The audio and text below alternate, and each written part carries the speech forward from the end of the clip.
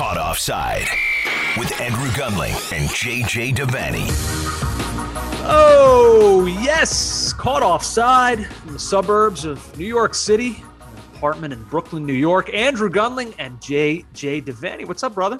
Oh, I'm feeling good, Andrew. It's good to be with you. Lovely, bright day.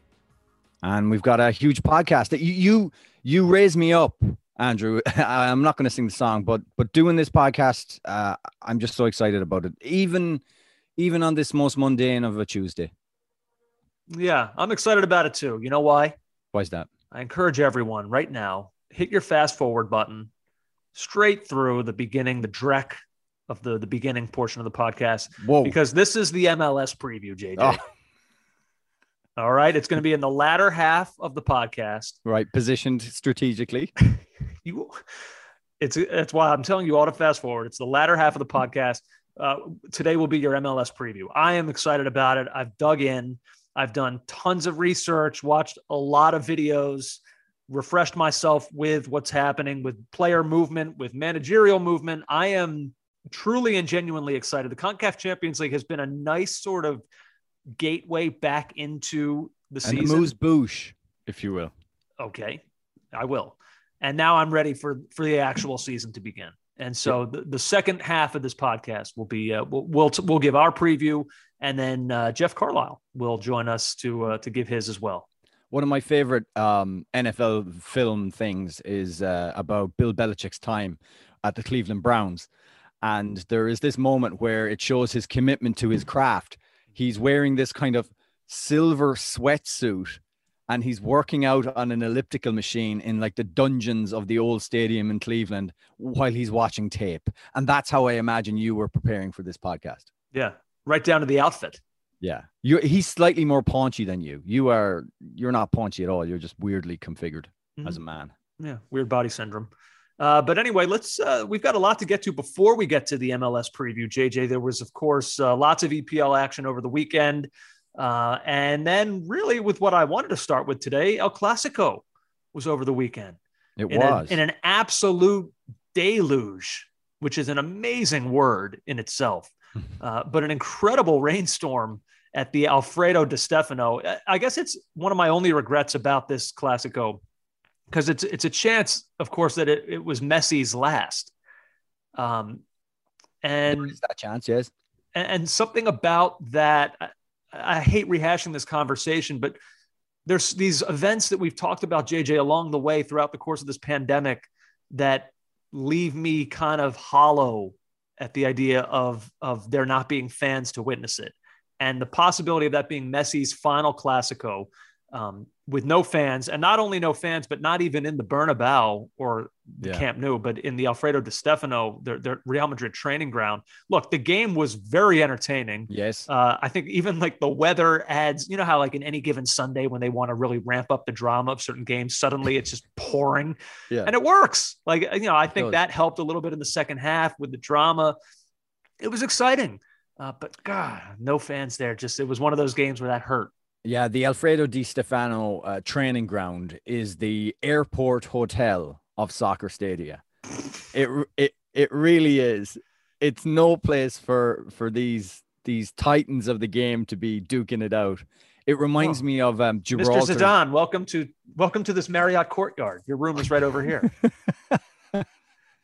Will I be able to get room service? No, sir, but there are wraps available in your We'll have a complimentary continental breakfast. Here are some really hard honeydew.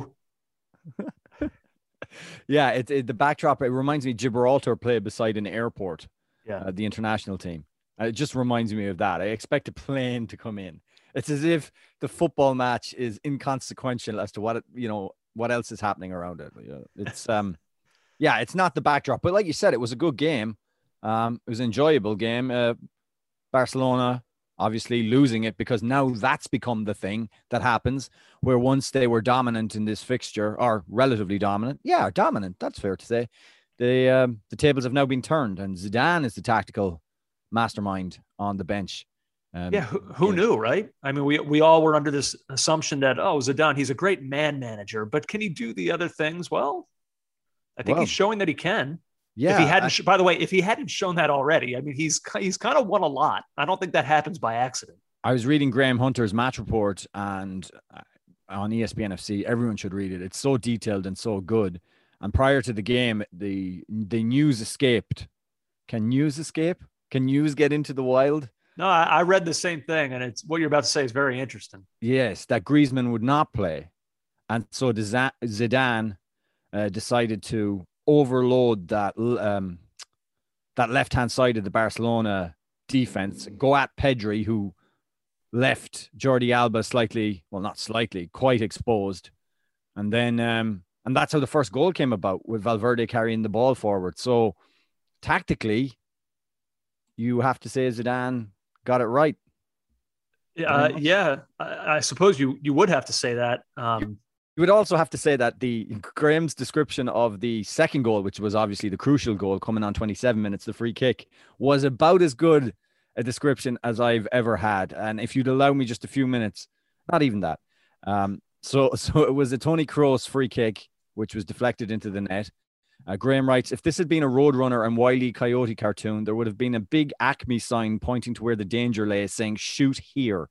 The arrow would have been pointed to the huge gap between 21-year-old Oscar Mingueza playing his first Clásico and 20-year-old Serginho Dest playing his second.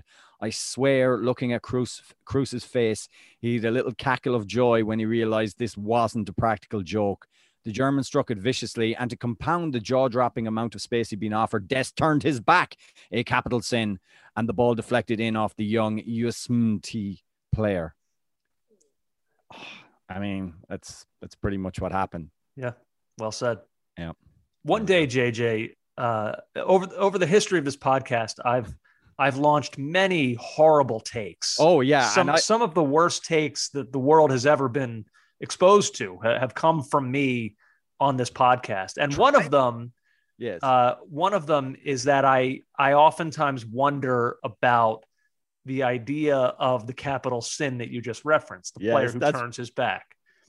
You've defended this stoutly for years. So when I've attacked it. Here's the deal.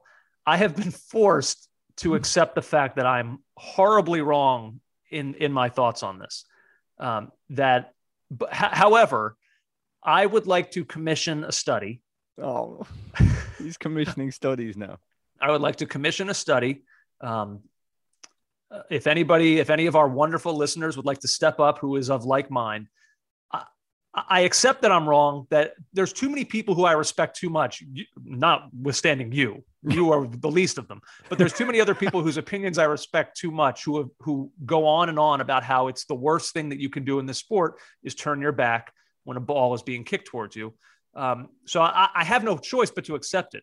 But there's still a part of me that wants to find out if there is actual truth to players who do that versus players who don't, and what the percentage is of balls that still wind up on target. Yeah, I look, to be serious, because I've seen too many guys who don't, that have a ball deflect off the inside of their leg and it's scored for an own goal. And I've seen players who do turn their back and the ball bounces right off of them and move and deflects harmlessly away.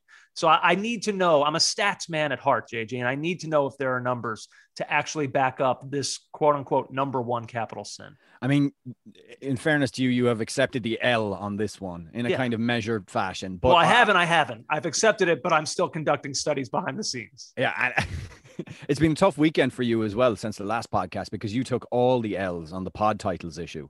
Just to go off. Actually, I'm glad you brought that up. Not to go on too much of a tangent. It's been overwhelming. It has. And what I wanted to say to all those people is that most of these titles that you see are my creations. So it's not that I'm against it. I was just sympathizing with one listener who was against it, quite frankly. And I was wondering if there were more people out there, and if there were, then we would have to change it. I don't care. It's fine. Fine, we'll keep it. It doesn't matter. But if there were a lot of people who felt that way, then I think we would have had to listen. It's something I've always considered. The things that have garnered the greatest interest in terms of response lately in the mailbag have been me suggesting I know where the greatest pint of Guinness can be found in Brooklyn. But your refusal to say so was unsettling. I DM'd everyone who asked, and I told them back. I made sure I let them know. But also, you taking the L on pod titles. Can we talk about the top of La Liga right now, Andrew? Well, first, I do want to talk a little bit more about this game, just because sure. There were other elements to it that were interesting to me. First off, Ronald Koeman, who had been flying high, we talked about him last week, how he's completely kind of turned around this perception of him from where things were in the beginning of the season with Barcelona. He spoke after the game, and I think he kind of got right to like the heart of it. He said, we need to be better when making key decisions. They're decisions that can cost us the game. And in the end, they did. And look, we talked about the goals, but look at it. I know you mentioned in Graham's report, he put a lot on Pedri on the first goal for Real Madrid. But I mean, Jordi Alba. What's he doing? I mean, Pedri's a young player. He's an attacker. Like, it's not quite as much, at least to me, watching it back. Like, Jordi Alba's the one where I'm like, boy, that gamble just created all the space in the world for Valverde to run into. I mean, did you have to do it? I guess I respect the aggressiveness a little bit, because if he intercepts that ball, then we're going right back the other way, and it could be Real Madrid under the gun. But boy, that was just it felt like such an unnecessary risk. Yeah, you can't sacrifice the entire team shape unless you're 100% sure you have to get the ball the minute you do that. I think the criticism of Pedri was that he was charged, or not charged, but what was going to be important in the way they set up was that he did not allow huge amount of space on front of Jordi Alba at any moment, and he was marked absent in that regard for that goal.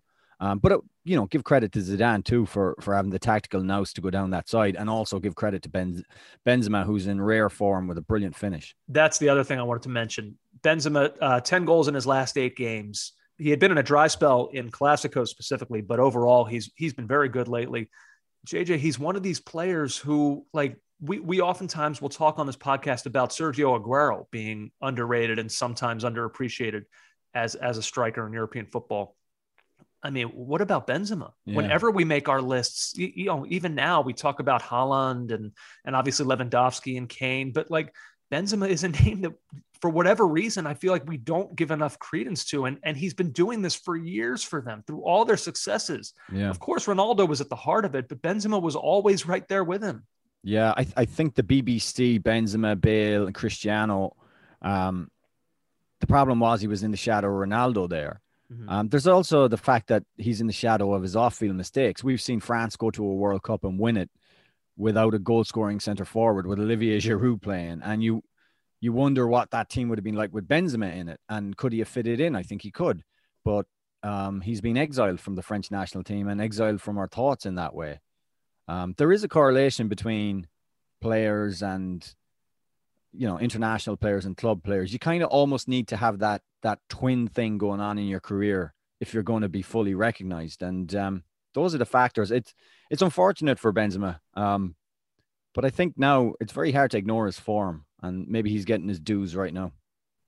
Yeah, I suppose he is. He's been huge for them of late. And then with regards to the Barcelona side of things, it was kind of an unusually quiet night for Messi. I guess I say that because he didn't necessarily produce the results, although he did have 7 shots without scoring a goal. That's tied for the most shots he's had in a Clásico without scoring. Yeah, and ever. I think it's worth noting, had Courtois not closed him down and made that save right on half time, it's a different game. 2-1 is a lot different to what it was at halftime, 2-0. And also his Olympico attempt. Oh my God. I mean, can you imagine the noise generated from Ray Hudson had that gone in? Oh, the concierge at the Marriott Alfredo de Stefano Hotel would have gone, Mr. Hudson, please, we have other guests. Quiet. Yeah. Phil is trying to sleep in the room next door, Mr. Hudson. There's no mint being left on my pillow. Room service. Yeah. But I want to talk about the top of the table, because then Madrid got what was described as a good point at Real Betis.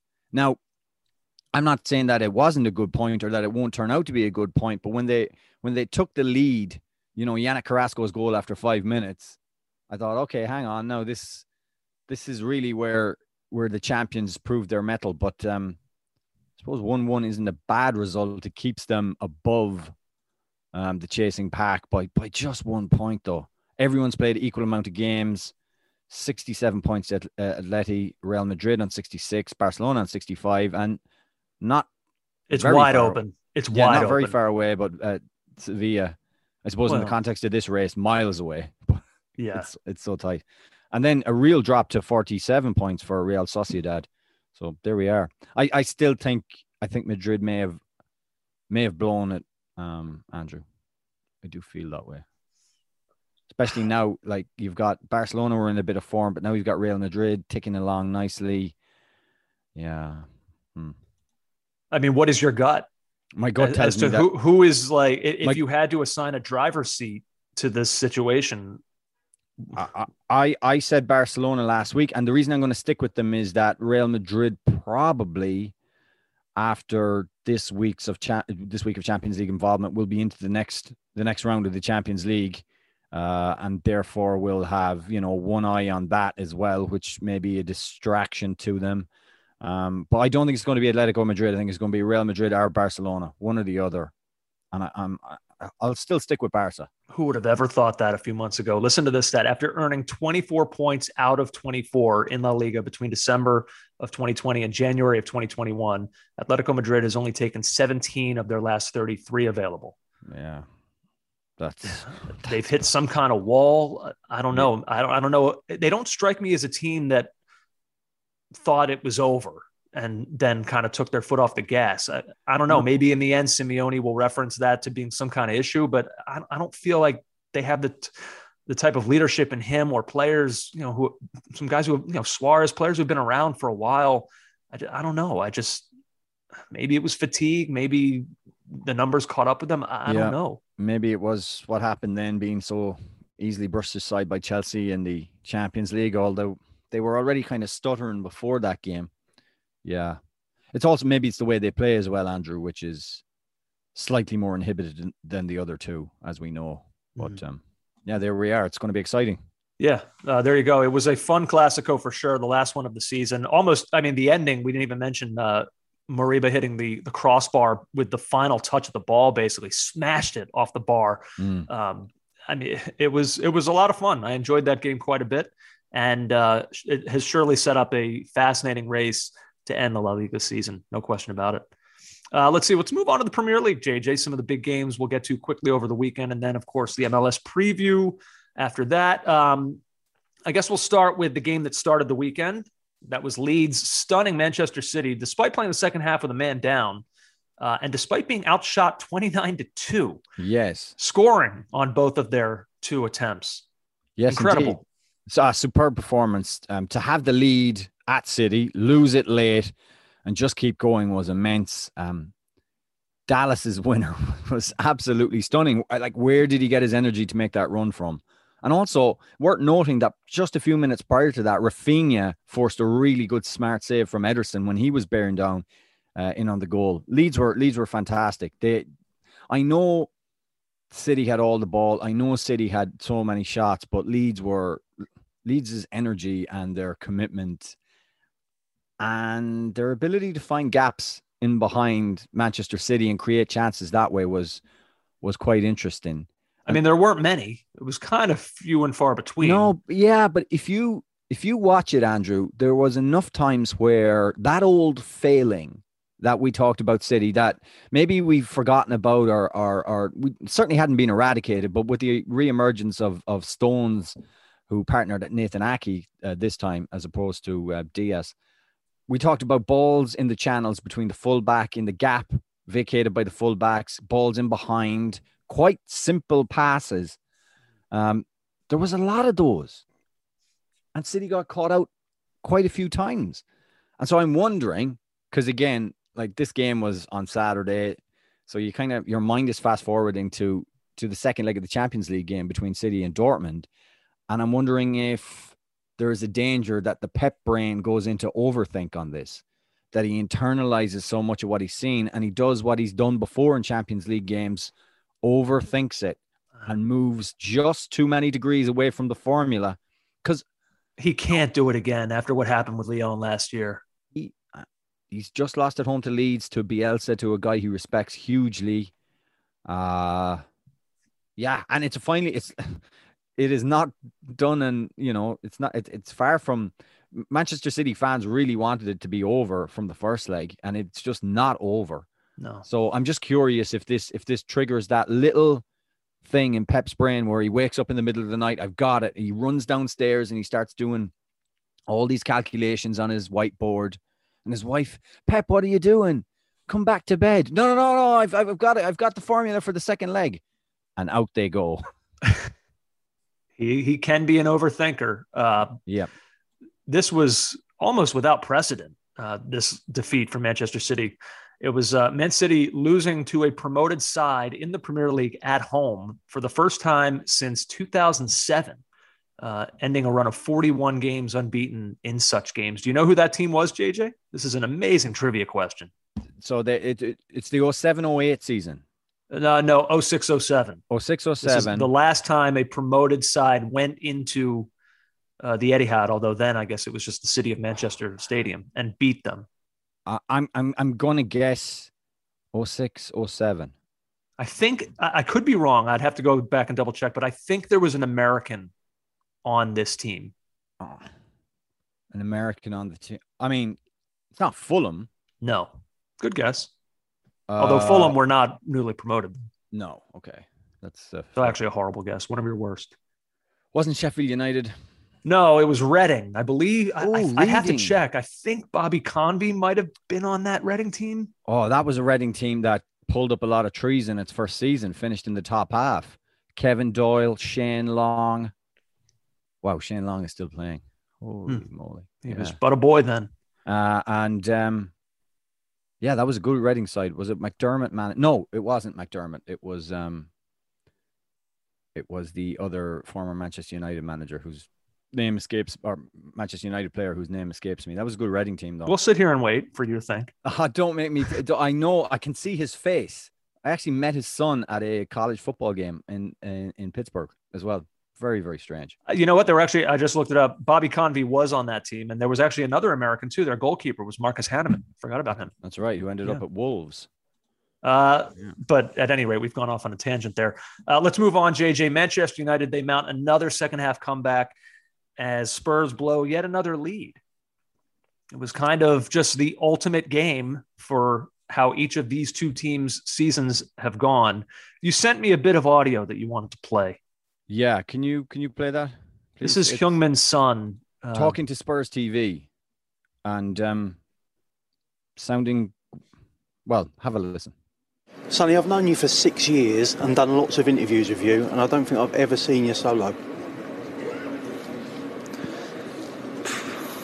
Yeah, it's really sad afternoon because I really don't know what to say. So, yeah, I know it sounds really crazy or sounds really unnormal, so that I'm really done. But football is about the results, and if you win, I'm really happy. If you lose, I'm really down for 2-3 days. So, yeah, what can I say? Yeah, we have to bounce back and strong on the next Friday. Thanks for your time, Sonny. Thank you very much. I mean, the whole of that interview he was on the edge of tears at times. As a Tottenham supporter, do you think that was a bit much? I mean, it's a 3-1 defeat. No. 3-1 defeat at home to the second place team, to a good side. All of that is true. You're right. In a vacuum, there's not necessarily shame in losing that game. Manchester United are good. No, you're right. Like, I understand everything that you're saying, but this is not happening in a vacuum. I think the nature of Tottenham's defeats and draws to that extent, I think they play a large role in this, because that is now 18 dropped points from winning positions this season. And, we talk all the time, not all wins are created equal, not all losses are created equal. I think that is the case here with Tottenham and with how this season has gone. I think repeatedly losing games and losing points that you were winning, games that felt like you had them, or you had a chance at taking all 3 points, and what Tottenham's season would look like had at least even just a few of those gone differently. I think that builds up over time in a player's head and in a fan base's head. And I mean, I don't think it's a coincidence that and I will speak for Tottenham, all Tottenham fans right now when I say this. Honestly, every single one of them. This is as low as I have been supporting this team in years. I thought the last loss in Zagreb broke you. It did, because that was right on the heels of blowing a lead to Arsenal. Then, okay, well, we still got Europa League. Let's just see it out. And then blowing that game, and I think continuing then, even in the aftermath of that, continuing to blow leads in games, I think it has a grating effect on morale. And the fans feel it. And certainly if the fans are feeling it, I got to believe, and quite frankly, I hope that the players are feeling it tenfold, because they're the ones who are out there. And I think I think you saw that after the game in that interview. I think they are defeated right now in the way that I think the fan base is. Yeah. I suppose for me, it's it's the usual, what my thoughts are on it, really, because, okay, Spurs take the lead, although United really took the lead and the goal was ruled out for nonsense, like absolute like total nonsense. There's a really good goal.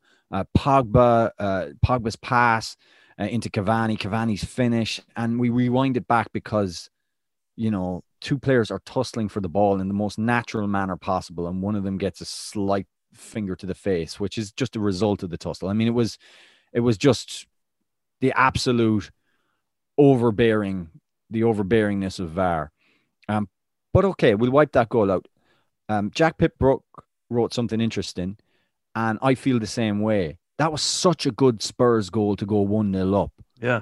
Jack wrote, it was one of those Spurs goals, and there have been quite a few of them this season, that make you wonder what these players might have achieved if they had been trusted with more of the ball and in better positions, rather than just attacking on rare occasions as a forbidden treat. It's so true. It's like, surely the positive manager, the forward-thinking manager, sees the way they sliced United open with that move and thought, let's do more of that.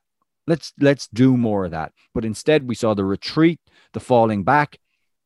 We saw Cavani's goal in the second half, which I thought was a brilliant goal from him, and I think United should do their best to try and keep him for another season. Don't let him end up at Boca Juniors. But look at the defending on that. Look at Aurier. Look at Dyer. Look at how they lose him. Like both players at an opportunity. I thought it started with Reguilón too, who allowed that pass to be made, and he was dribbled right past. I thought, for a player who's had a good season, I thought he was terrible over the weekend. So, but even still, like, there was two opportunities to pick Cavani up at the end of that move, and neither of the players did that. And so, if it's not working defensively, if it's your genuine belief that you can't defend deep, why are you putting yourself? Why are you making this, almost company policy? Score and then try and hang on if you don't have the defenders to try and hang on. Yeah. Well, no, they don't, and they don't have the defenders to do that. And I think that's been part of the problem. A couple of things. First off, what you said, I thought this game was maybe a little bit different for Tottenham. I mean, possession was just about 50-50. Each team had 12 shots. So it wasn't quite one of those, 70-30 possession games where Tottenham aren't even trying to do anything. I didn't necessarily think that was entirely the case in this one. But in terms of their defending and the players that they have, I think, I heard a stat. I think this was the 16th different combination that Mourinho has used this season for his back four. Yeah. At a certain, okay, we get it. You don't, message received. You don't trust this group of players back there. And I'm not saying I believe he's warranted in feeling that way. But at a certain point, you have to go with he doesn't know his starting 11. And here we are in April. Yeah. At a certain point, you have to pick a back four. You have to at least give these guys a chance to make mistakes and then play their way out of them and learn from them. And the refusal to do that, there's just no chemistry at center back. This week it's Eric Dyer, who's been now brought back into the fold after he had a terrible game against Zagreb. I don't think he had played a minute since then. Now he's back. He's still struggling. But what do you expect? They're all kind of looking over their shoulder. They don't have chemistry with the man next to them. It's like I've said throughout the course of the season. It's both things. Mourinho is not. It's just whatever he's doing right now. The strings he's pulling, it's not working. Yeah. And by the same token, there are players out there that are just not playing well. I think it's yeah, this is what you get. I mean, this is ultimately, I guess I can be surprised maybe a little bit by how they keep blowing leads week in, week out, but ultimately can't be shocked with where they are. I think when United equalized early enough in the second half with just like 3 minutes, before the hour mark, I never felt that Spurs, just because of the way they've played all season and the patterns of their games, I never felt that they were going to win it. I always thought United were going to kick on and win it, and they did. But Andrew, was there anything more tedious from this game than bread is bread and cheese is cheese? That whole exchange. Ole Gunnar Solskjaer wants to send, he doesn't want to do it, but if his son did what Hyun-Min Son did, then he would go without bread and water, or he would have just bread and water in some kind of Soviet gulag scenario. And then it's responded to by Jose by saying, I'm glad that Hyun-Min Son's father is a better father than Ole Gunnar Solskjaer. And bread is bread and cheese is cheese. It was just such crap. This was the most pointless, back and forth between managers. Confusing, nonsense talk. Mourinho, what I loved about his reaction was that he took it so literally. He did everything during that press conference short of picking up the phone and calling Child and Family Services on Solskjaer. We almost reached that point with him, with like his criticism of Solskjaer as a father. Yeah, I don't know. The post-match stuff with managers and their press conferences, I don't get too wrapped up in. It's heat of the moment. It's not like it's more funny to me than anything else. I get Solskjaer's point. I mean, I don't have a problem with Son going down in the immediacy. If you're running and somebody hits you in the face, however hard or soft it is, we're in a day and age in this sport where players going down for that. If you want to then get on him for staying down for 3 minutes, sure. That's fair. He was clearly not so hurt that he needed to be down for as long as he was. But, that's soccer today. It just is. I don't. It is. You think he's the only guy to do that? No, but that was the levels of innocuousness of what happened was just awful. And the referee had the opportunity to say, nah, just to knock that one on the head. I'm not having this. Well, that's the thing that annoys me most. Now, like I was with some learned older heads. The back in my day. Oh, no, they didn't say that. What they said was, look, we are a couple of steps away from basketball now. And that's what that felt like, one of those things in basketball where you watch endless replays of it. Wait a minute. They were implying it's going to be non-contact soon. It's going to be a non-contact sport. Yeah. If we keep going the way we're going. It's funny because basketball fans will say the reverse. Basketball's not non-contact. Well, it's not, first of all, but whatever. We don't have to have that debate. But yeah, no, what you were just saying though about the referee having a chance, that's the thing that I think annoys me the most with those situations, is that the referee then has the chance to not reward that kind of behavior. But because they do, it's what perpetuates that kind of behavior. And it's why it's not going to stop. So at any rate, JJ, we move on now. Chelsea 4, Crystal Palace 1. Go through this one quickly. I guess the interesting thing here is a week ago, we were comparing Christian Pulisic to Fredo, or his hamstring. Not him. Can we be specific? You and I, both of us. No, you compared his hamstring, not him as a person, his characteristics, or anything else, but his hamstring was the embodiment of Fredo Corleone. And now here we are a week later, 2 goals in this one for him against Palace. His 2 goals, by the way, tie him with Roy Wegerle for third most goals by an American in the Premier League, trailing Clint Dempsey and Brian McBride. Very good. Dempsey with 57, McBride with 36, Pulisic and Wegerle with 13. So good for Christian. This was a nice watch for American fans. Well, it was a nice watch for Chelsea fans, seeing Kai Havertz kind of really explode onto the scene. And he was very close, by the way, to earning, I think, what would have gone into my driver's seat for goal of the season. Where he flicked it over the head of the defender, came round, and Gaeta made the save. Yeah. He was, let me use football terminology that Peter Drury would use. He was effervescent all game. He was really, really good. And Chelsea looked good. Crystal Palace did not. Pulisic's first goal was strikingly similar to the one he scored against Palace during the summer. after lockdown, after everybody came back playing at the restart. He scored a goal very similar to that from, I think, the same spot.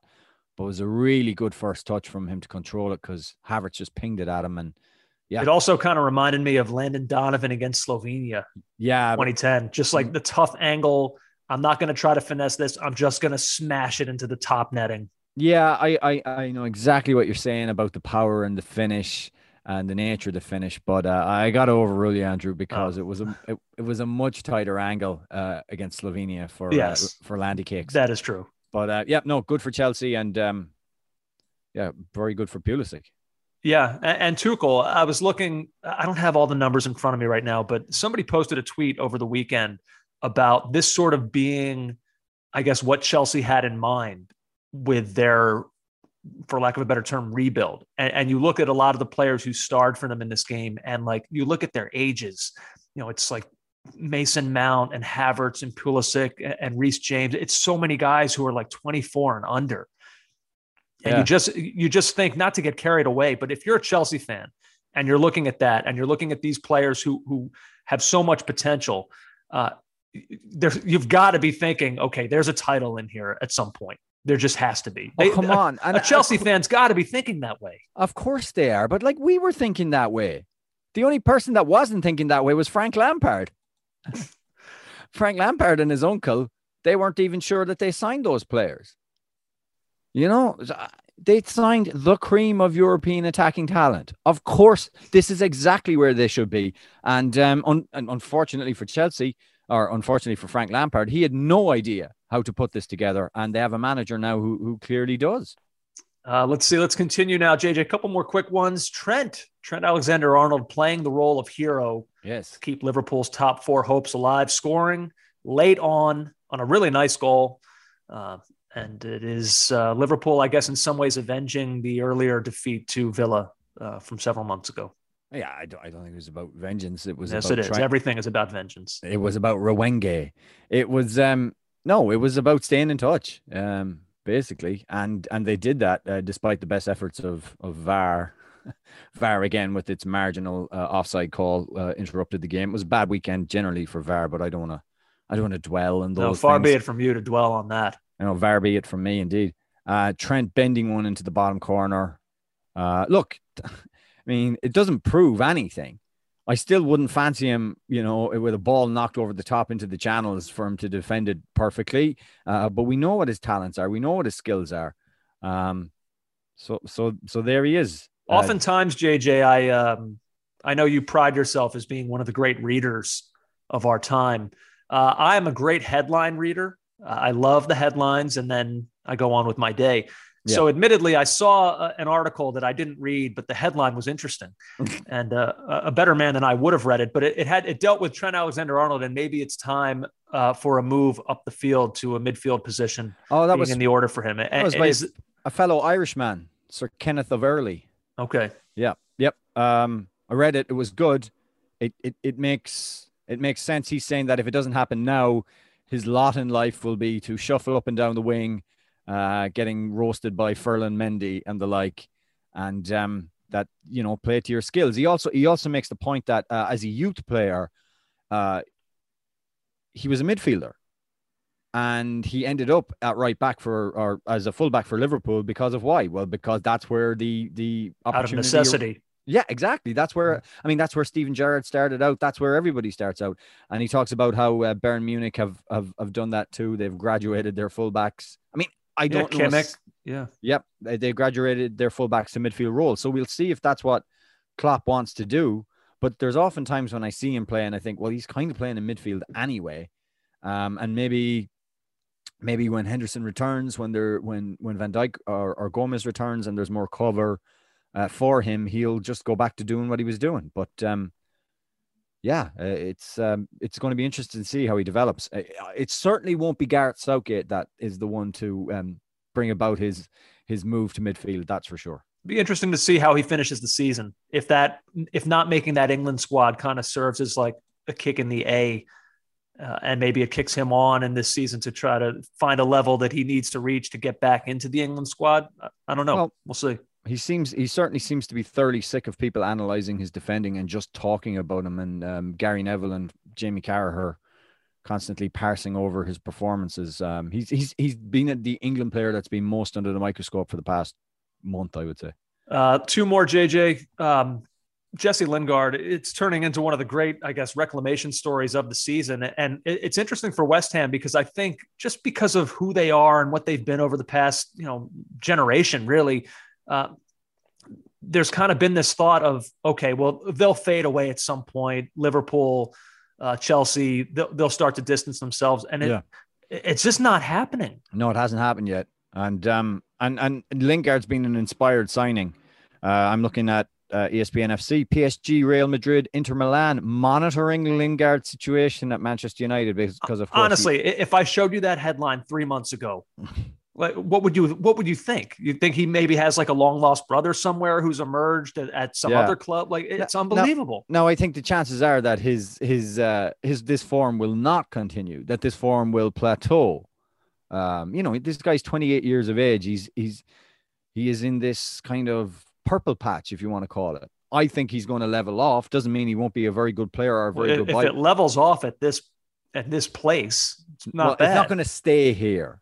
It's going to dip and then probably plateau. Okay. Go flat, I would think. I'm making the flat motion with my hand now. Mm-hmm. I don't think he's going to keep up this tilt. I don't think it's possible. But it doesn't mean he wouldn't be a good permanent signing for West Ham. And certainly if West Ham find themselves in the heady heights of the Champions League next season, he's going to be, they're going to want him on side. But Moyes has been absolutely brilliant, Andrew. There's just no question about it. The Moyes illusion continues. Yeah, not a great day for Leicester City, not just in the scoreline, but players missing because they're breaking COVID protocol. It's not a great time of season to be wandering into those waters. Just unbelievable, because you can imagine what Brendan Rodgers would have said to them. Look, lads, we know what happened last season injury-wise, so take care of yourself. We're in a really, really good position now. And what happens? Ayoze Perez, Amza Chowdhury, RV Barnes, James Maddison, and Wes Morgan. This reminds me so much. Well, I should tell people what happened. Ayoze Perez broke COVID protocols and had a party, and Chowdhury, Barnes, Maddison, and Wes Morgan turned up to it. And so Rodgers disciplined them, left them out of the team for West Ham. They lose to West Ham, and now they're Chelsea are West Ham are only a point off them for that third spot for the Champions League. But this reminds me of, maybe I'm wrong, the boat, the New York Giants and the boat. When the young players, the young receivers, they booked their place in the playoffs. They had Green Bay. They had a week off, was it? No, they didn't. The game was Sunday. They did this on the Monday before. Monday beforehand, they went. But it wasn't just a game; it was a playoff game. It was a playoff game at Lambeau, right? Right. And there was a cast of characters on that boat, but the most senior one, if I remember correctly, was Victor Cruz. Mm-hmm. And I just think Wes Morgan's taken on the Victor Cruz mantle here. These players are all, a decade younger than him? Maybe not Ayoze Perez. Everyone else is over a decade younger than him. He's a senior. He was the captain of the team that won the Premier League. Yeah. Your analogy, I understand it. This is worse, though. The Leicester City one is worse because it's much worse. The Giants one, it was basically, you can just simply criticize those guys. Oh, your head's not in the right place the week of a playoff game. This is, you guys are missing a game now because you did this in a crucial point of the season. Now, I criticize Rodgers as well. He says they'll return for the FA Cup semi-final. I think they should have played. I think Rodgers, I know it's a discipline issue. It's difficult. I would have played them in this game. Oof. Or whoever was available, because some of them, wouldn't have been available anyway through injury, but I would have played them in this game. What's more important? You've got to prioritize here. I would have played them and dropped them for the cup. Yep. Wow. Yeah. It doesn't say much for the discipline at Leicester, does it? No, I think it says quite a bit. Yeah. It doesn't say much for the discipline at Leicester if you were in charge.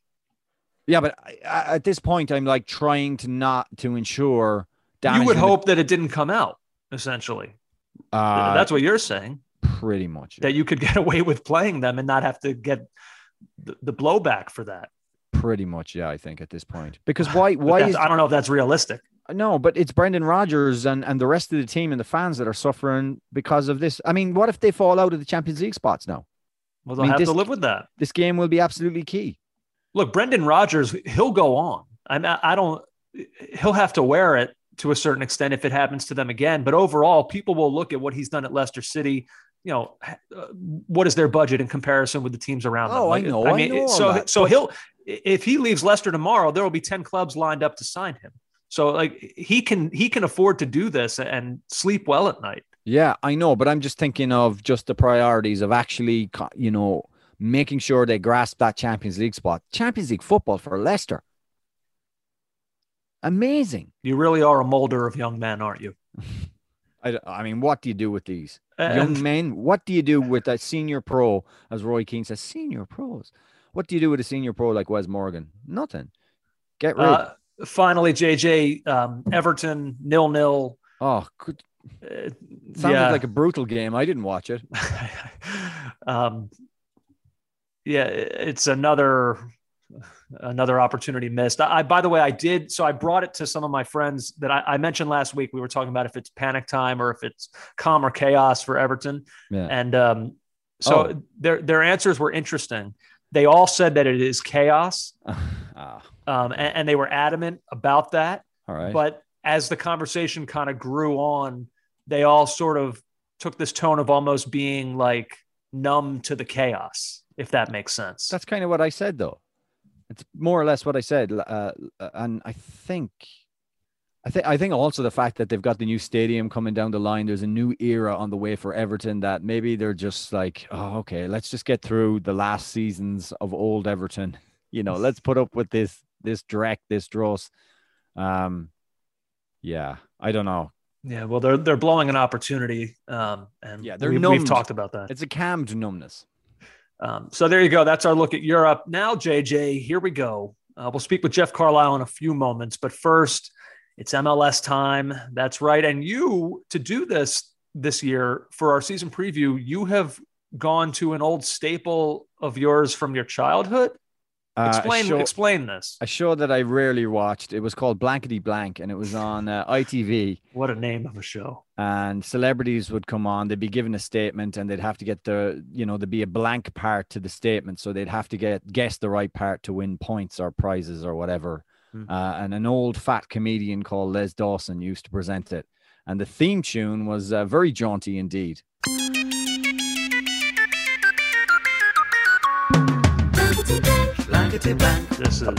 What about that? This is certainly of an era. It is of an era. Saturday Night TV, I think, in the UK. I don't know if this quite is the tone that gets me excited for MLS's season, but you asked me. What we have. You text me. You said, "Find me a way into talking about this," and I just said, "Let's play Blankety Blank. Let's have blank statements about MLS, and we fill in what we think." Okay. Well, let's do it then. Blankety blank time. All right. We'll start with this, JJ. I got a few blankety blanks for you. The first one, the player I'm most excited about this year is blankety blank. You can just say blank, Andrew. Oh, okay. Player I'm most excited about this year is Lucas Zelarayan, Columbus Crew, with his outstanding performance in the MLS Cup Final 2020, relatively fresh in our minds, Andrew, and entering his second season in Major League Soccer. The Columbus number 10 looks like he has so much more to offer. He enters the 21 season as a reigning champion, but it's weird because he only has 22 games played, 8 goals, 4 assists, 28 years old. So he's in the prime of his career and looks set to join the ranks of the elder statesmen in this group of creative players, Lodero, Valeri, Pozuela. He's going to be one of the league's outstanding creative forces again. And I think he's going to cement it now because he's going to have a longer run, more games. Second season, he'll have a chance to really acclimatize as if he didn't look like he had already. So for me, I'm quite excited to see where Zelarayan can end up this season. It's funny. I went with kind of a similar part of the field. I went with Emmanuel Reynoso from Minnesota United FC. El Rey, Bebelo. That's right, JJ. The Loons playmaker. The way he ended last season was spectacular for them.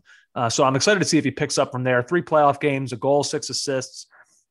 his free kick was legendary. I know it didn't wind up resulting in them reaching the final, but it was an amazing performance from him. So we've seen the playmaker he can be, the free kick artist that he can be. Now it's going to be interesting to see if he can improve as a goal scorer, because Adrian Heath challenged him to do that, wants more goals from him this season, and he might have to with Kevin Molina gone. So we'll see if he can kind of up that element of his game. It's what I'm most interested about with him. And it'll be interesting to see the chemistry he has with Ramon Abila, who they just signed. Abila and Reynoso were teammates at Boca Juniors. And so now it will be on Bebelo, JJ, to make the incoming striker feel right at home. Oh, so you're trying to sound exotic. It's terrible. Bebelo. He's been discussed already as kind of like, sort of an up-and-coming MVP candidate. And I think he's worthy of the hype. So Emmanuel Reynoso, Minnesota United FC. Don't ever say I don't talk enough about Minnesota United FC, Loons fans. All right? I won't have it. He's my player I'm most excited to watch this year. Up next, JJ, Blankety Blank are primed to take a big step forward this season. You can just say blank. Atlanta United are primed to take a big step forward this season. How can they not be better than last season's embarrassment, where the team that grabbed the most column inches since they entered the league a few years back didn't even make the playoffs? There's a sense that the club is going back to first principles after the failed De Boer era. So in comes another Argentinian in Gabriel Heinze, a man who played for Tata Martino, rigorous, intense, demanding, very demanding coach from what we're hearing about their preseason in any event. Youthful and highly rated South Americans joined the pack. Santiago Sosa in midfield, Eric Lopez centre forward, and Franco Ibarra in midfield. Oh, and a 90 goal in 104 game striker, Joseph Martinez. Oh. That guy returns from an ACL injury. They will be better. There's no way they can't be better. A big step forward. They could be a force again. Of the questions that we're doing for this, I actually found this one to be the easiest for me personally. Oh. And I went with New England, JJ. They snuck into the playoffs last year after kind of an up and down season, but then we saw what they were capable of when they're healthy and clicking. And the healthy is the important part of that. I mean, their run ended just a game short of reaching MLS Cup final. Starting in the back, we know how strong Matt Turner can be in goal. In front of them, they've gotten, I guess it's really now a more consistent partnership. Andrew Farrell, Henry Kessler, I think they played all but 2 games alongside one another last season. But then look up the field, because this is where they're strongest. Carlos Gil, truly a difference maker. And like I said, healthy. That is what he brings to this team when he is healthy, when he's 100%. They're different. They're a completely different side. And I think we'll now see that over the course of the season. He's going to be tasked. Gustavo Bo, of course, Adam Buxa, guys that Heel will bring into the fold and make them better. And Buxa is an interesting one because he was not great. And we hear all the time about it sometimes taking a minute for players to come from abroad and adjust to this league, let alone, I'm sure, in a pandemic year, what that was like for him. So I think a healthy Heel and a year plus of experience for Buxa, I think that'll help. And then, they've got names to watch as well. I remember last season in the playoffs specifically being so impressed with Tejan Buchanan. He was a problem. The Union could not deal with him. He scored a crucial goal in their playoff matchup. He's a Canadian under 23, so he may not have a spot in New England starting 11 right out of the gate, but I think you're going to see him on the field more and more as the season progresses. In fact, JJ, I saw one report going through this where there's European clubs already sniffing around him. Sporting Lisbon, if you believe what you read, is potentially interested. So we'll see if he makes a big impression this season and if it is kind of like a springboard for him to other leagues abroad. But yeah, New England, I think, is the team. I don't see them sneaking into the playoffs this season. I think they're a solid playoff team as long as they can stay healthy. Of course. All right, JJ, I think blank was the biggest move of the offseason. I think Brenner was the biggest move of the offseason. Yul Brenner. Brenner, the Brazilian, Andrew. Oh. How does a 21-year-old highly rated Brazilian striker end up in Cincinnati, Ohio? This is from Goal. This is what created some of the hype around this player. He'd scored 21 goals in his last 39 appearances for Sao Paulo, including 13 during a stunning 1-month, 11-game blitz through October and November. That's a streak. As a result, Sao Paulo were reportedly demanding 50 million euro, which is $60 million for his services. So FC Cincinnati and old Yap Stam get him for 13 million from under the noses of Europe's elite clubs. It's a very strange move. If Brenner is what some people think he is, then it will be a stepping stone to European football. All eyes will be on Brenner as he sets about improving the pretty woeful scoring stats of FCC. But I'm curious. Is this guy as good as people say he is? Was a lot of hype created to engineer a move to MLS? Is MLS the staging post? I don't know. Interesting. All right, JJ, I went in a little bit of a different direction here. I hope you don't think I'm cheating. I didn't go with a player for my biggest move of the offseason. I went with a manager, and I went with Greg Vanney going from Toronto FC to the Galaxy. The Galaxy are not a club that expect to be down for long, and I wonder if they view this as almost a reclamation project, sort of like what Vanney walked into when he went to Toronto FC. If the Galaxy are looking for him to kind of do that again, but at this club, because like I said, this is not where they think that they should be. They think they should be near the top of this conference. They've brought in new pieces: Jorge Villafana, Derek Williams, JJ, an Irishman, I believe. Kevin Cabral, center mid from Blackburn Rovers. Yeah, Kevin Cabral on a designated player deal, of course. And, one of last season's, we have to call it what it is, one of last season's biggest disappointments, Chicharito, Javier Hernandez, he is back. And he is going to, I'm sure, be wanting to make right what looked so wrong a year ago. And it's going to be on Vanney to try to make it work for him. So this will not be easy. There's going to be bumps, especially out of the gate. But I don't know. I'm going to bet on the guy who's made it to 3 MLS Cup finals, one of which he won, a CONCACAF Champions League final, which he only lost on penalties, a Manager of the Year award to his name. I'm going to bet on that guy. So I think Greg Vanney will find a way to make the best of this situation in LA. All right, next one. Okay, let's go. All right. I really have no idea what to expect out of blank this season. I really have no idea what to expect out of New York City FC this season. Gauging the temperature here in the city, Andrew, because I know you live in Mordor, far outside the city. Gauging the temperature amongst the NYCFC fans ahead of the new season, I would settle on the word tepid. Dealing first with the team on the field. Are they still a decent team? Yes, but they've hardly done much business to quicken the pulse of their disgruntled supporters. Signings like Chris Gloucester and Alfredo Morales don't exactly grab headlines, but you can see how Ronnie Dahlia, a little bit more of a conservative manager, would like them. The striker Haber isn't fit yet, and that may mean they start the season a little short of goals. Off the field is the real issue for me. NYCFC fans could stomach having to play more games at Red Bull Arena again this season if they had something concrete on their own stadium project, pardon the pun, but they don't. And online, they shared their disappointment. And at one point, there was talk of fans not renewing season tickets. So I don't know where NYCFC are right now. I don't know what to expect. I still think they could be a solid team, but their fans are disgruntled, and to get them back on side and a little less disgruntled is going to take something big on the field, and I don't know if they're going to produce that. Let's see. For mine, JJ, I went with Orlando City as a team. I don't know what to expect from this season, and what I mean by that is this: I know they're good. They are good, right? It's just a matter of trying to decide if they're make the playoffs good or if they're contend for a title good. Because to me, there is a differentiation. What's happening with Daryl DK right now at Barnsley, this is like the stuff of legend. It's been so fun to watch. But I wonder how fans in Orlando feel about it, because I'm sure they want him to succeed.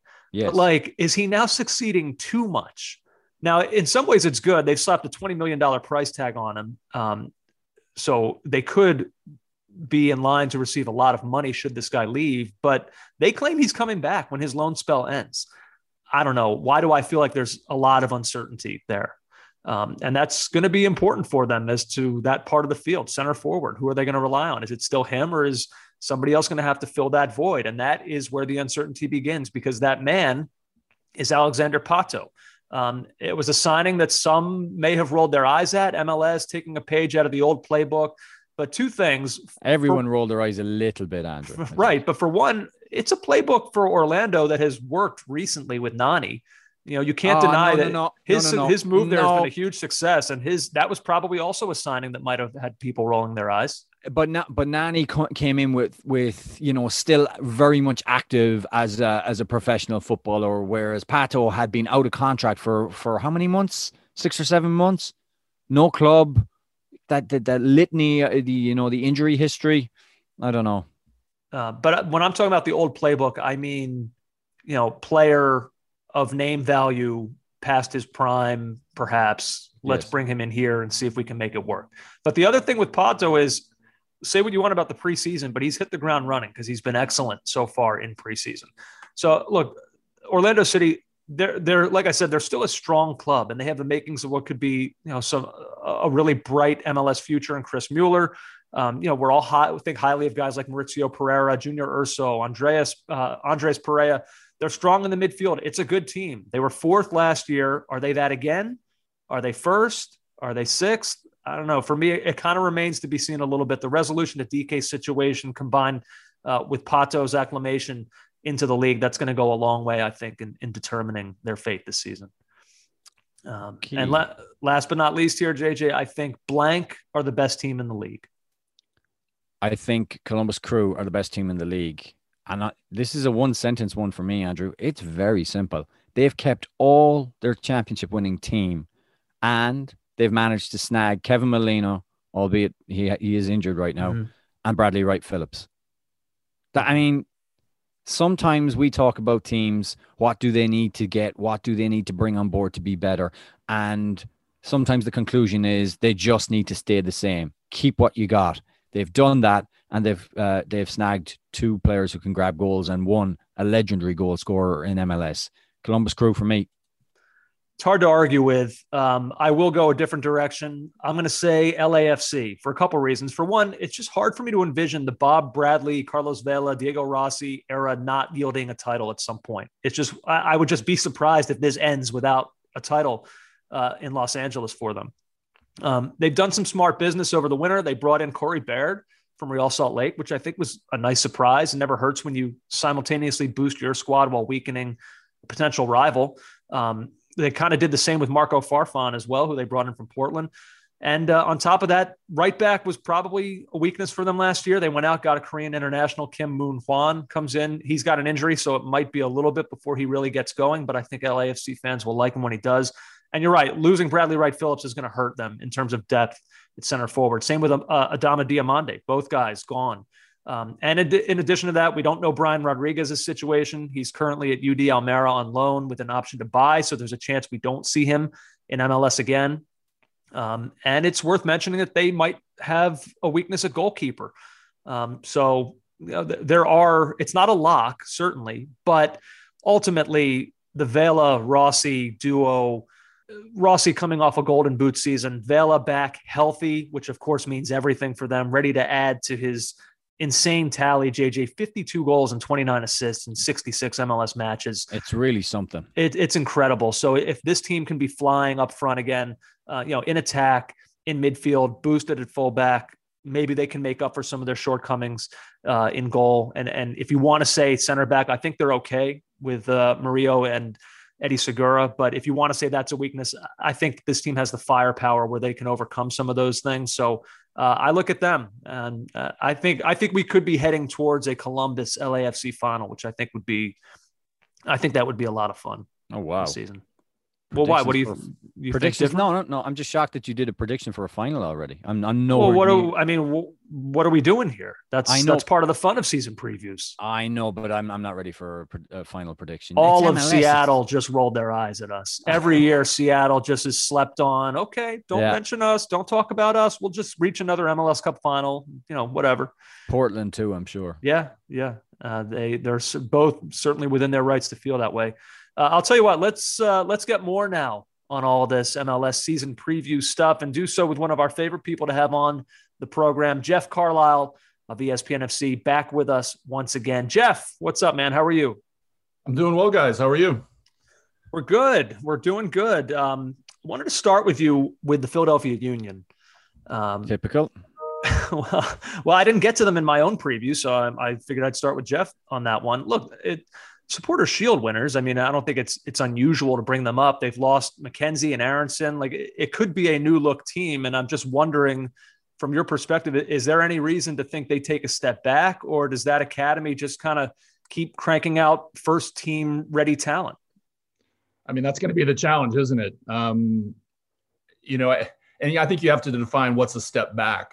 I mean, I think the Union, for me, it wasn't just a triumph on the field. I mean, it was a triumph of philosophy, of approach, that they're going to, other teams have relied on their academy, but, I think they've taken it a step farther with Ernst Tanner really finding some raw gems in Europe. I mean, you think of like, Kai Wagner and players like that. And then you kind of fuse in, combine that with Ali Bedoya. And, so it's been impressive how they've pieced this team together. And I've just been really impressed with the way that Tanner has not so much gamed the system, but really he's just been very astute in the way he's found value. This is a value league. Because there's a salary cap in place, you've got to find value. And Tanner has done that, I think, as well as anybody, over the last few years. And so, I mean, if they finish fourth in the Eastern Conference and make the playoffs, is that a step back? I guess technically it is, but it's also pretty far ahead of where people usually think about the Philadelphia Union, that they're kind of scraping to get into the playoffs and maybe losing the first round. I think, the last couple of years, they've shown that they're one of the best teams, but, can they overcome the loss of a McKenzie and an Aronson? I mean, I think it's going to be awfully tough to repeat last year, but I think they're still a good team. I think they're still on their day going to give opponents plenty of problems. So I'm looking forward to see how that team tries to plug in replacements and see if they can once again make the proverbial hole bigger than the players that they've got. Jeff, Atlanta United kind of set up this blueprint for an expansion team. This is how you come into the league. This is how it's done.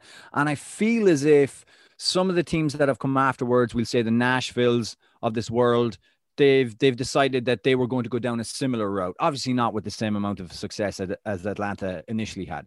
Then there's Inter Miami. And this is not so much a glamour club as a drama club off the field.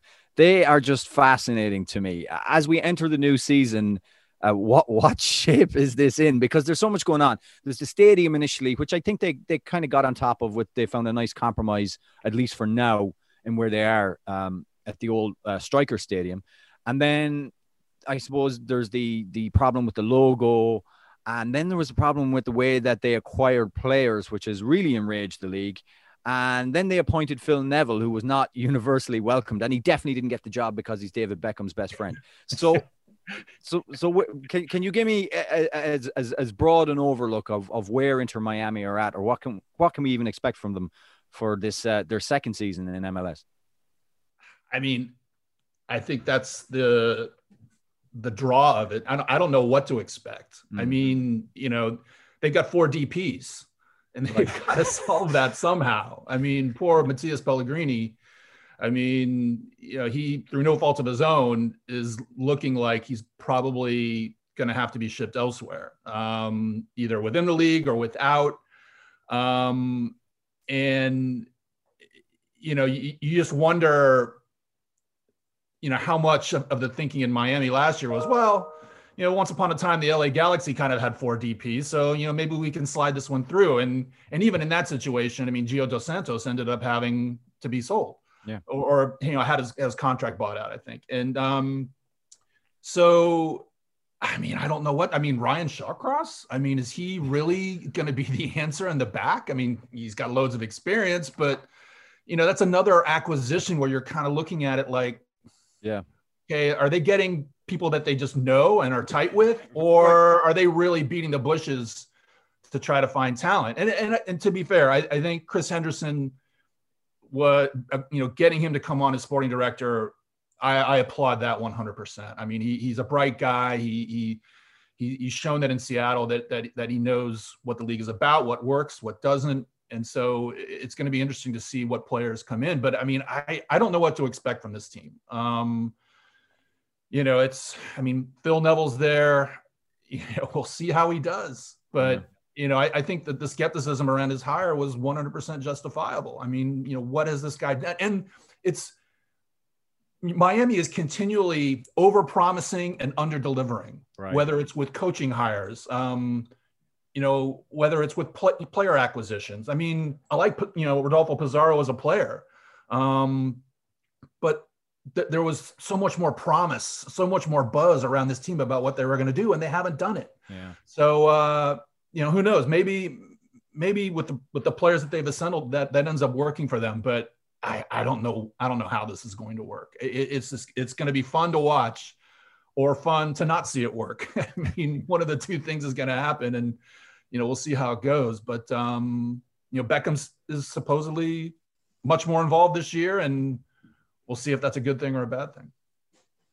They were one of last year's newcomers. What about this year? Welcome to MLS Austin FC. What's your early read on whether or not they'll be able to succeed right out of the gate? They've put together some interesting players. I mean, I think they've made some sharp acquisitions. You got Claudio Reyna raiding his old club to pick up Alex Ring, which I think they had to part with quite a bit of allocation money, but they had a little bit extra to spend. So I mean, I don't see anything necessarily wrong with that.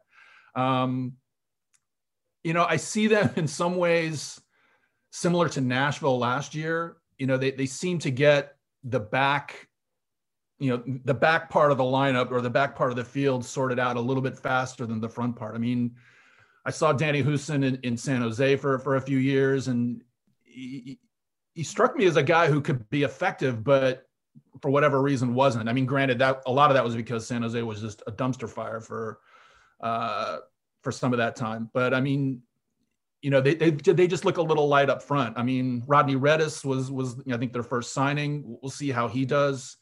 But it's I think they remind me a little bit of Nashville. I mean, maybe they've got a little bit more attacking prowess than Nashville had at the start. But they strike me as a team that I think is going to be pretty solid in the back, and then they're I think in terms of the attack, that's an area where they're going to try to find their way as the season goes on. Jeff, is there a team entering this season that you think people are sleeping on? They're not talking about them, and that they could go on to have a very good season and maybe go all the way?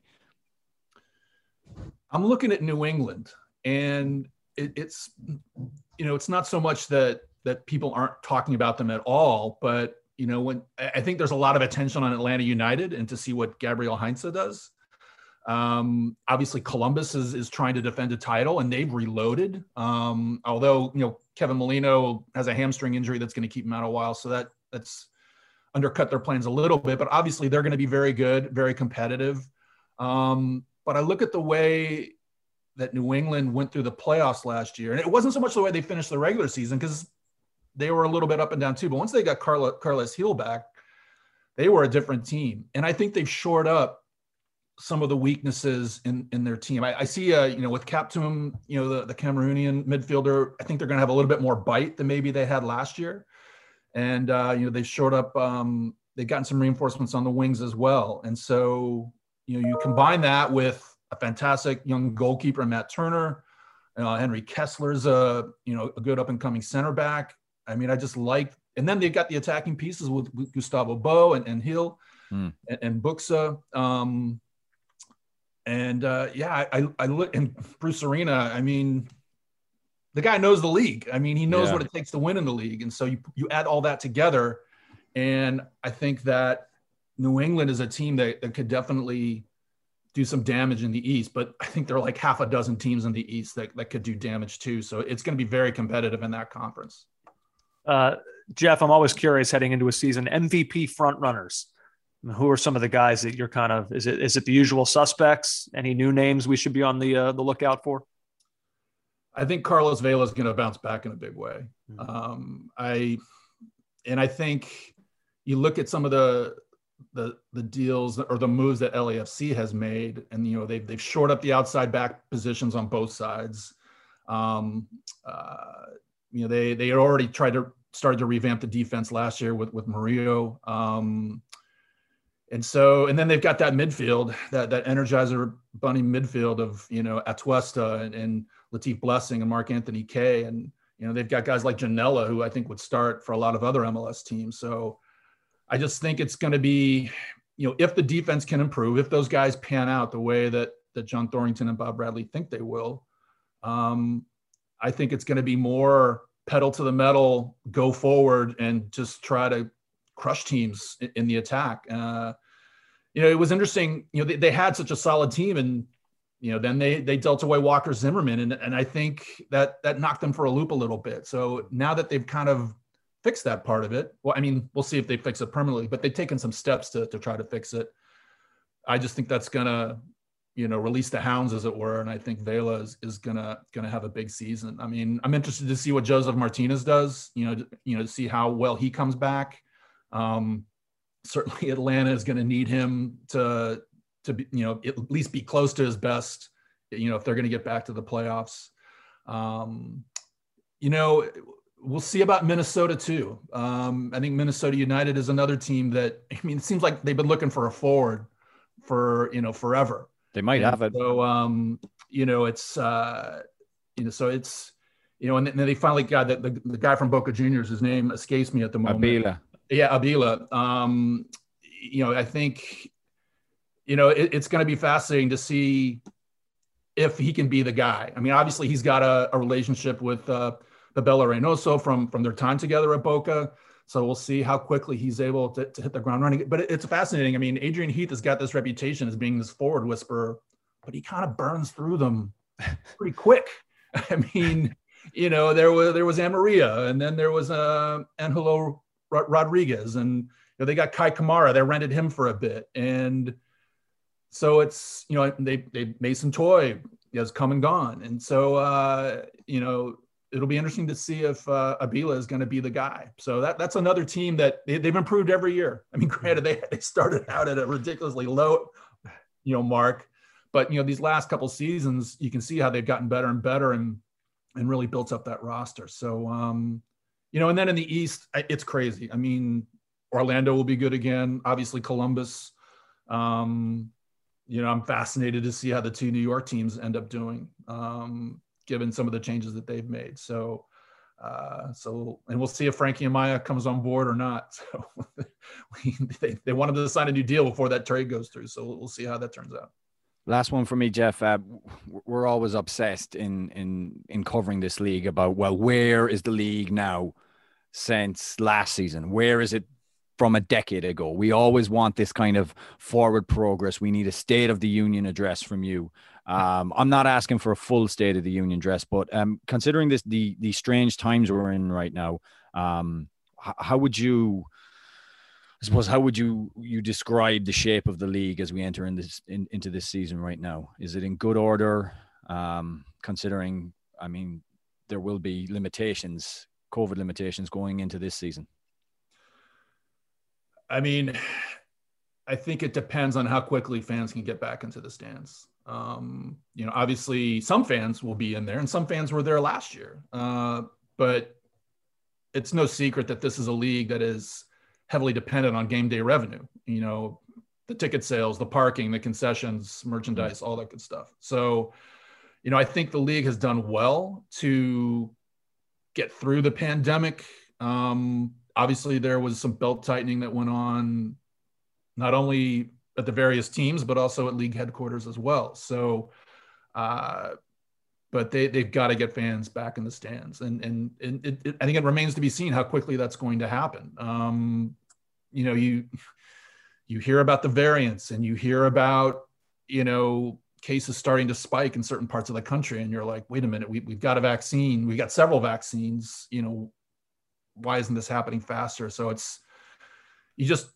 think if you're the league, you're hoping that by midsummer, the crowds are getting bigger and bigger and bigger, and people are more comfortable going to the games. But they're not out of the woods yet. And that kind of goes for the whole country with regards to COVID. So it's, I think if you're looking at the league, I'm hopeful that things will continue to get better, but there are no absolutes with this thing. So, fingers crossed. Yep. Last one for me, Jeff, not so much about this season, but looking ahead, the 30th team, where do things stand with that right now? Well, I think, the league is going to give Sacramento every chance to try to turn this around. And, there's a part of me that feels, I don't know if you feel sorry for them, but I mean, in terms of the city, in terms of the fans, this happened through no fault of their own. I mean, Ron Burkle took another look at this. He took another look at the finances and decided to walk away. And you look at the outlay that's being asked, which is 600 million, give or take. And you can kind of understand that he is a master at buying distressed assets. I mean, look at the Pittsburgh Penguins. They were in bankruptcy when he got a hold of them. And this is far different from that. So I think the league is going to give Sacramento a chance. You talk to the folks there. Hey, we're talking to people. But I mean, part of the big bummer out of all this was that Sacramento spent a year and a half basically waiting for Ron Burkle to get this thing up to speed, and it never happened. And that was time that they could have spent looking for somebody else. And so now that they kind of got to start over. But Garber made it clear yesterday that they're looking at other options. They're looking at Las Vegas, they're looking at San Diego, they're looking at Phoenix. And the tough thing for Sacramento is these deals are complicated, but they've largely got some pretty complicated pieces already sorted out. The other places, they don't have an owner in San Diego. And I think the league would like to see Phoenix's ownership group, get bolstered, and their stadium issues, in Las Vegas and Phoenix. And so, that's assuming that in Las Vegas, they don't just play at the Raiders Stadium. So it's kind of wide open again. And I don't think the league is going to stop at 30 teams. I mean, I think, 32 is probably the sweet spot, just in terms of numbers. But that's just, no one has told me that they're going to 32, but that's just kind of my gut feeling. And so, that would not surprise me. But the league has always done a really good job of creating the perception of scarcity in the market. And there is a little bit of that. But, if they were to announce tomorrow, hey, we're going to 32 teams, I'd be nodding my head and thinking, yeah, that's where I thought this was going to go. Yep. Well, good stuff, man. Should be fun. Looking forward to the start of the season this week. Appreciate you checking in, helping us out with our season preview. Thanks, Jeff. All right. Yeah. Thanks for having me on. Our thanks to Jeff, helping us break down the upcoming MLS season, JJ. Yeah, man, I'm quite excited for it. More soccer added to the roster, Andrew. Yeah.